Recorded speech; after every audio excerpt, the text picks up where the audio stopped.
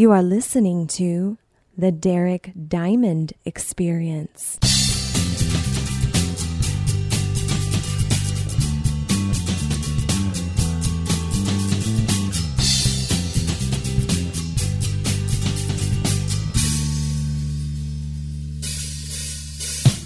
Hey, what's up, everybody, and welcome to episode 78 of the Derek Diamond Experience for the week of October 29th, 2015. That's right, we are just 48 hours away from Halloween. I know a lot of people love Halloween. I love it too. It's just, to me, it's a great reason to dress up in a cool costume and eat tons of candy. Or you can go to a haunted house if that's your thing. But coming up on today's show, you'll be hearing a conversation that I've wanted to have for quite a while now. It's with Mark Robertson, who is the co-founder and a brewer at the Pensacola Bay Brewery. And that is located in downtown Pensacola in the historic district right across from the bay. And the reason why I've been wanting to do this interview is I've been a huge fan of the brewery for about 2.5 years now. I first learned about it in the summer of 2013 when I started working for the Blue Wahoos, and we had a game that got rained out, and this was before I lived in town, so I was like, well, I don't really feel like going home yet because I had an hour drive ahead of me. So I remembered a friend of mine telling me about this brewery. I went to it. It's not that far from the stadium, and as soon as I walked in, I just fell in love with the place. It's got a very chill atmosphere. They've got barrels for tables. They've got stools. There's about 5 or 6 of these barrels in the tap room. And then, of course, you have the bar that can seat right around 10 people, I think. But since then, I've just loved the place, loved the atmosphere. The people who work there are really, really nice. And I've always wondered about the craft brewing business. What exactly went into it? How do you get into it? You know, what are the struggles? What are the highlights? How do you exactly make beer? Because I had no idea how this beer was made until I did this interview. And it was a very informative interview, and I hope you guys enjoy it. And if you've never been to the brewery, if you live in Pensacola or you're just visiting, you definitely need to go. They make great stuff. And I'm not just saying that because of this interview. Like I said, I've been a fan of the brewery for years, and I can't say enough good things about it. So I hope you guys enjoy this interview, and we're going to get to it in just a second. But before we do that, I want to ask you a question. Are you looking for new original music? If so, you should check out Atomics, the brand new EP from my close friends, the Unicorn Wranglers, featuring the vocals of Joey Trincali. It has 3 new tracks, including their single Tomorrow's Plan, which is also the theme song of the Derek Diamond Experience. This EP is unlike anything the Unicorn Wranglers have done before. So support local music by checking out Atomics, which is available now on iTunes and Spotify. And it's only available for $2.97. I mean, come on, people. It's $2.97. That's cheaper than a Princess Leia wig. A Princess Leia wig is $3. And you're going to use that, once a year? Well, probably twice since the new Star Wars movie is coming out, but that's a completely different story. A compass costs $3. That's more expensive than Atomics. And you know what the compass is going to do anyway? It's going to point right to your computer and tell you that you need to buy Atomics. So skip the steps and just go on iTunes or Spotify and buy Atomics for only $2.97. And you can also keep up with the Unicorn Wranglers on social media. Like them on Facebook and follow them on Twitter and Instagram at UWranglers. And finally, don't forget to visit their website, theunicornwranglers.com.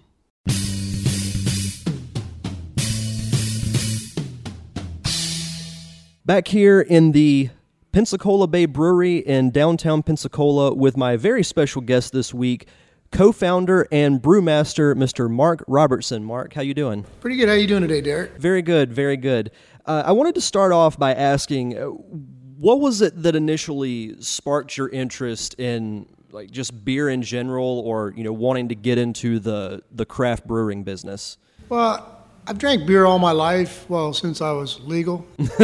And I went to Europe when I was a kid and drank English beers as we lived over there for a couple of years. And then I went back to Europe in the mid-'80s and drank beer again and found a new love for it then and came back to America. And it really wasn't anything where I lived in Mississippi. So on a vacation to Milwaukee with my family. My wife's from that area.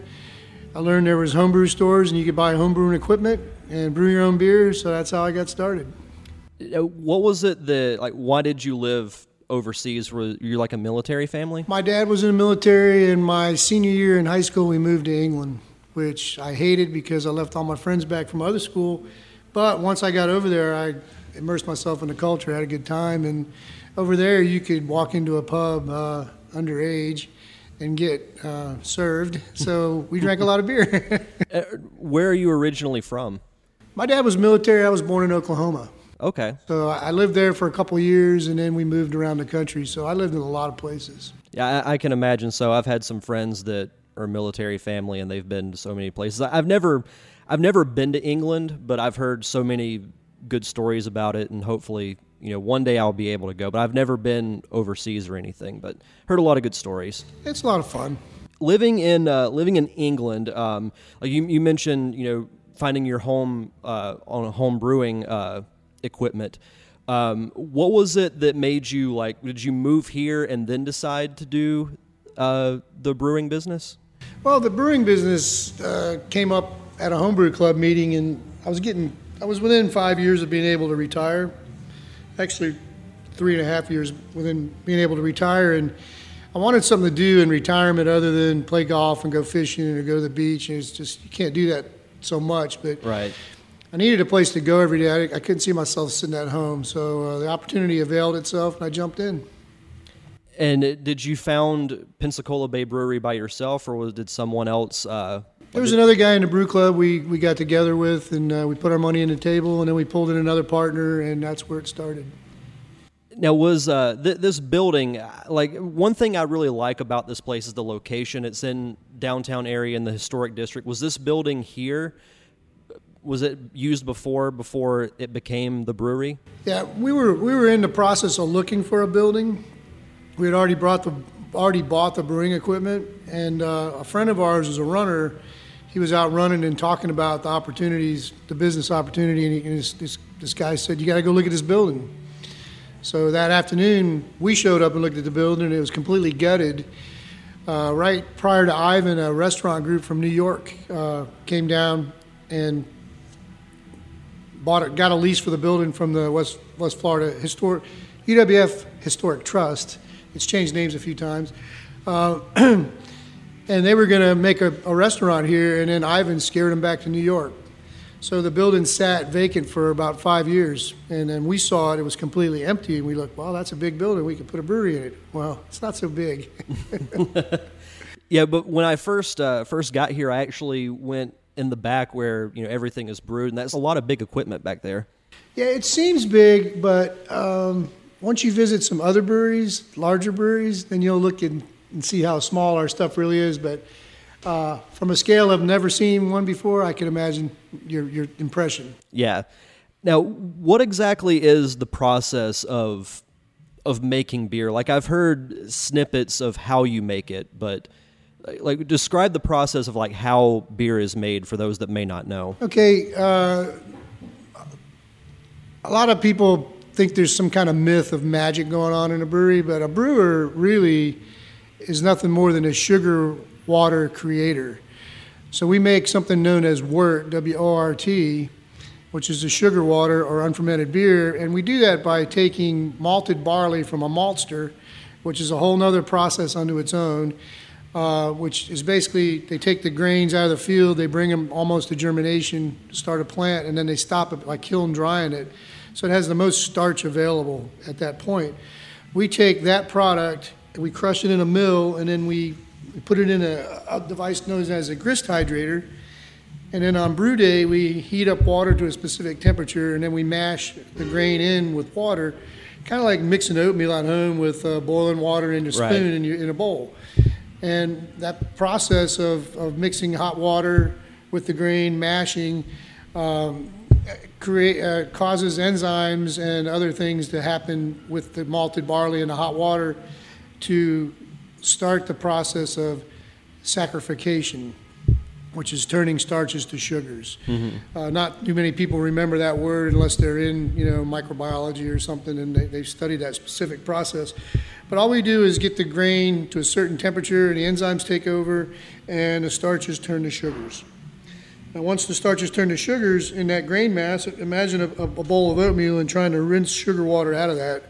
Well, we do something similar to that. We take the grain mass and we move it over to a vessel called a lauterton, which is a rinsing vessel. And there we run water through the grain mass and extract the sugar water from it. And once we extract the sugar water from the grain mass, we bring it to a boil so we can boil off or condense proteins that we don't want to take into the beer in the boil kettle. And during the boil, we also add our hops, which balances the sweetness of the malt sugar. If we were to make a beer without hops, it'd be kind of a sickly sweet beverage that would get you a buzz. Some people may like it, but you really got to have something to counteract the sweetness to make the beer palatable. So that's what hops are used for. And some beers have way more hops than others, as IPAs do, obviously. Right. Now, what exactly is a hop? Like, I enjoy IPAs, but I've never known exactly what a hop is. So a hop's it's a plant, and it's grown in certain regions where the climate is just right. Mostly in America, it's in the Yakima Valley and the Willamette Valley, which is in Oregon and Washington. Mm-hmm. Each one of them has a unique climate and has the right amount of grow time for that plant. Hop plants grow as high as 30 feet and can produce, I don't know how many pounds per vine. That they usually harvest right now. They're harvesting for next year's brew cycle. Mm-hmm. Anyway, it's a plant that there's some guys trying to grow them down here in Florida, but it's a plant that has bittering qualities. It also has floral qualities, and a lot of IPAs, especially if you smell the nose on them, you'll get some florals, citrus notes, all these things. They're doing crazy things with hops. The hops, the creators of hops, I'm not sure how they manipulate the DNA to create flavors, but they're creating coconut, mango, watermelon. They're doing crazy things, and all those are becoming available to us, and they give us the ability to do almost any flavor in a beer without having to add coconut or mango. That's crazy to think about. Now, going back to when you said you lived in England and you had a lot of English beer, when you decided to start this brewery business, did you think back to like the types of beers you drank then and you're like, oh, these are the kind of beers that I want to make? Or like when you initially started making beer, did you have like a specific idea in mind for what you wanted? Well, I'm a big fan of German beers, Pilsners, Kolsch, Alt, not so much Hefeweizens. I like Berliner Weiss. And then I like English styles like regular English IPA, English extra special bitter, English bitters, porters, stouts. All those beers appeal to me. I do like Belgian beers and French beers and some of the other things going on. But right now in America, we're pushing the envelope on beers. American brewers have taken traditional styles and just run with them and created just a cornucopia of flavors and new styles. And I mean, every time you turn around, there's something new coming out, like black IPA, white IPA, mm-hmm. Belgian IPA. I mean, it's crazy. It's a good time to have beer, and it's a good time to be in beer. Yeah, it's funny you mentioned that. The other day I saw in Blue Moon has a white IPA, and you know it's pretty good. It's a different type of IPA, but it's pretty good. What are some of the best sellers that you have here, like best-selling beers? Our number one selling beers are Riptide Amber. It's an American amber ale. It's a very approachable beer by everybody. So it sells 3-to-1 to everything else we sell. And then right behind that's our IPA. And then our new pale ale, Treasure Grove, which is a citrusy pale ale that we came up with. And then our porter follows that beer. And then the rest of them just kind of hang on. What's your favorite beer that you make here? I don't take a side with my beers. Smart decision. It's whichever one I'm holding in my hand at the time. That's a good answer. Well, that's my way of not endorsing anything specific. Right. No, I totally understand. And I've told so many people this, but my all-time favorite beer, like not just here but anywhere, is the Vanilla Pumpkin Porter. I had it, I think it was 2 years ago when I first started coming here, and since then it's been my all-time favorite.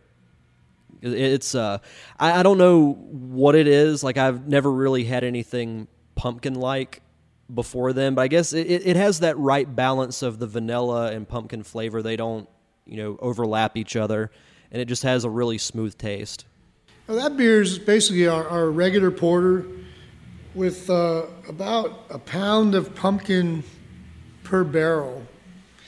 And the pumpkin is a hard flavor to discern unless you are in touch with squash and those type of flavor profiles, because pumpkin doesn't taste like pumpkin pie. It tastes like squash. And then we do vanilla and nutmeg instead of pumpkin pie spices in our beer, because we don't want a beer to taste like pumpkin pie. We just want a beer that's our own unique product. So we use a blend of 3 different vanillas, and then this year we use some fresh grated nutmeg in it, which gives the beer a little spicy bite to it. And then the vanilla comes in, and as the beer warms up, all kind of flavors come out. Chocolate and vanilla work together. They make a really like milk chocolate flavor in the beer, and it all depends on a person's palate what they can discern from it. Right. What's the most difficult part about being in the beer business? I think the most difficult part for us in the brewery, in the back room, not the tap room, which is our public piece, is the forecasting of your hops and your malts that you're going to need for the next year based on predictions. So it's kind of that to me is the most difficult piece for us, because you have to predict 3 or 4 years in advance to get contracts. If you don't get contracts now, you're not getting hops. You're not going to be able to brew certain styles of beer. So we have to think almost 2 years out on planning a new product. A lot of planning ahead. For that part of it. And then the other part is just, it's a 7-day-a-week operation. So you have to be around here a lot. Yeah. How early do you guys start in the day to just get ready for a typical day here at the brewery? My guys have flex schedule. They can start at 2 in the morning if they want, or they can start at 8 o'clock in the morning if they're on the brew stand.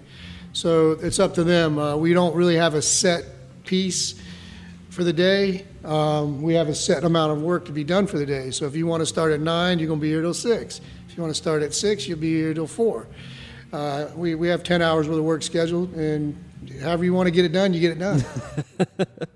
Well, that's good, though, that you get to kind of pick how early or late you start. I like my guys to have that flexibility. I think it makes the work environment a little more enjoyable, that they have the ability to say, well, I have an appointment at 8 o'clock, I won't be until 9. Well, we can deal with that, because we're not on a rigid time schedule. We're on a 7-day-a-week time schedule. Things have to happen on a certain day, and if they have to be here till 9 o'clock to make them happen, that's what happens.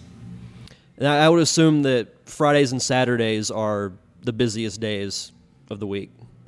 Fridays and Saturdays are the busiest day for our tap room, which is our public piece in the front. Our typical week here is Monday. We prep up for brewing on Tuesday, Wednesday, Thursday. If we're doing a packaging that week, Thursday's packaging day, so we dedicate the whole day to that. So we'll compress the week even farther back towards Monday. And then Fridays usually package off the draft product for distribution on Monday. And then Saturday and Sunday are just like skeleton watch, and I usually take those. We do temperature controls on the tanks and make sure all the systems are running, monitor the fermentation of the product, but really don't touch anything, just kind of support the front and do some paperwork and things as such. I gotcha. Something else I wanted to ask about the one thing that I love about this place is the look of the tap room. I mean, we're sitting at a table that has a barrel for a base, and you've got stools. Did you have a hand in picking what the place looked like, or was that another group of people? My partners and I sat down and discussed. First, we had to pick a theme for the brewery, so we hired a creative media firm. I can't think of the term for the company, but anyway, we threw some ideas at the wall, and they came back with 3 stories for the brewery. Well, because we're on Pensacola Bay, and Pensacola has a rich maritime history. We chose a maritime theme. So the maritime theme kind of came into the front room design. The poles wrapped in rope, the rope going around the room, the pictures, the basic decor, sort of maritime-ish. Right. So that's where all these things came from. And turning a barrel into a table is probably cheaper than buying a table. So that seemed like a good concept, and they look kind of cool. Yeah, that's when I first walked in here. I think it was the summer of 2013. Like I work at the Blue Wahoos, and our game had gotten rained out, so I got to leave early. And I had heard about this place, so I'm like, well, I have nothing else to do, so I'll see what it's about. And I walked in, and I'm like, wow, this place is really cool with the, with the theme, with the barrels, and just the chill environment and everything. And it's a really welcoming atmosphere, and I think that's one of the reasons why I keep coming back. So the employees here do a great job of doing that. Our front room folks are very good at presenting the beers to customers and answering questions to customers. That's the whole goal of the tap room, is to stage our beers and present our beers to the public. It also is a local bar, obviously, for the neighborhood, but our main focus is on the beer traveler, the first-time customer, because first impressions are a very big thing with anything. You never get a second chance at a first impression. No, you don't. And we try to put on a happy face 7 days a week. And you guys do a really good job of that. Do you guys do any type of tours or events that you might have? We do tours every Saturday at 3:30, unless there's a big festival going on where we're really busy and we can't focus on that. So pretty much, I would say 40-some weeks out of the year, we have a tour on Saturday at 3:30. If there's a special group, like a business class at UWF or PSC or microbiology or whatever, we can arrange a special tour for that group of folks because they're doing it as part of their business or team building or whatever. So we will do special tours, but I try to keep those to a minimum because our brewery area is so small, and if there's any action going on back there, I can't hazard customers. Right. You had mentioned earlier about golf, and I've got to ask you this before we wrap up the interview, but what do you like to do in your downtime when you're not at the brewery? Well, I really like paddleboarding because you're out on the water. I like to cycle a little bit, which is taking a back seat to this because this is time consuming. The beach, I play a little bit of golf. I'm not serious about it. I just never could get good at it, so I don't have a real love for the sport. It's a good way to go out with 3 friends and drink some beers and talk to each other for the afternoon. But as far as chilling, it's mostly talking to people about beer. Unfortunately. Work can never escape you, huh? No, people like beer and people want to know about beer. So I think it's in my best interest and our brewery's best interest to engage everybody as much as possible. In closing, I wanted to ask if some random person walks in and says, what advice can you give me to get into the brewing business? What advice would you give them?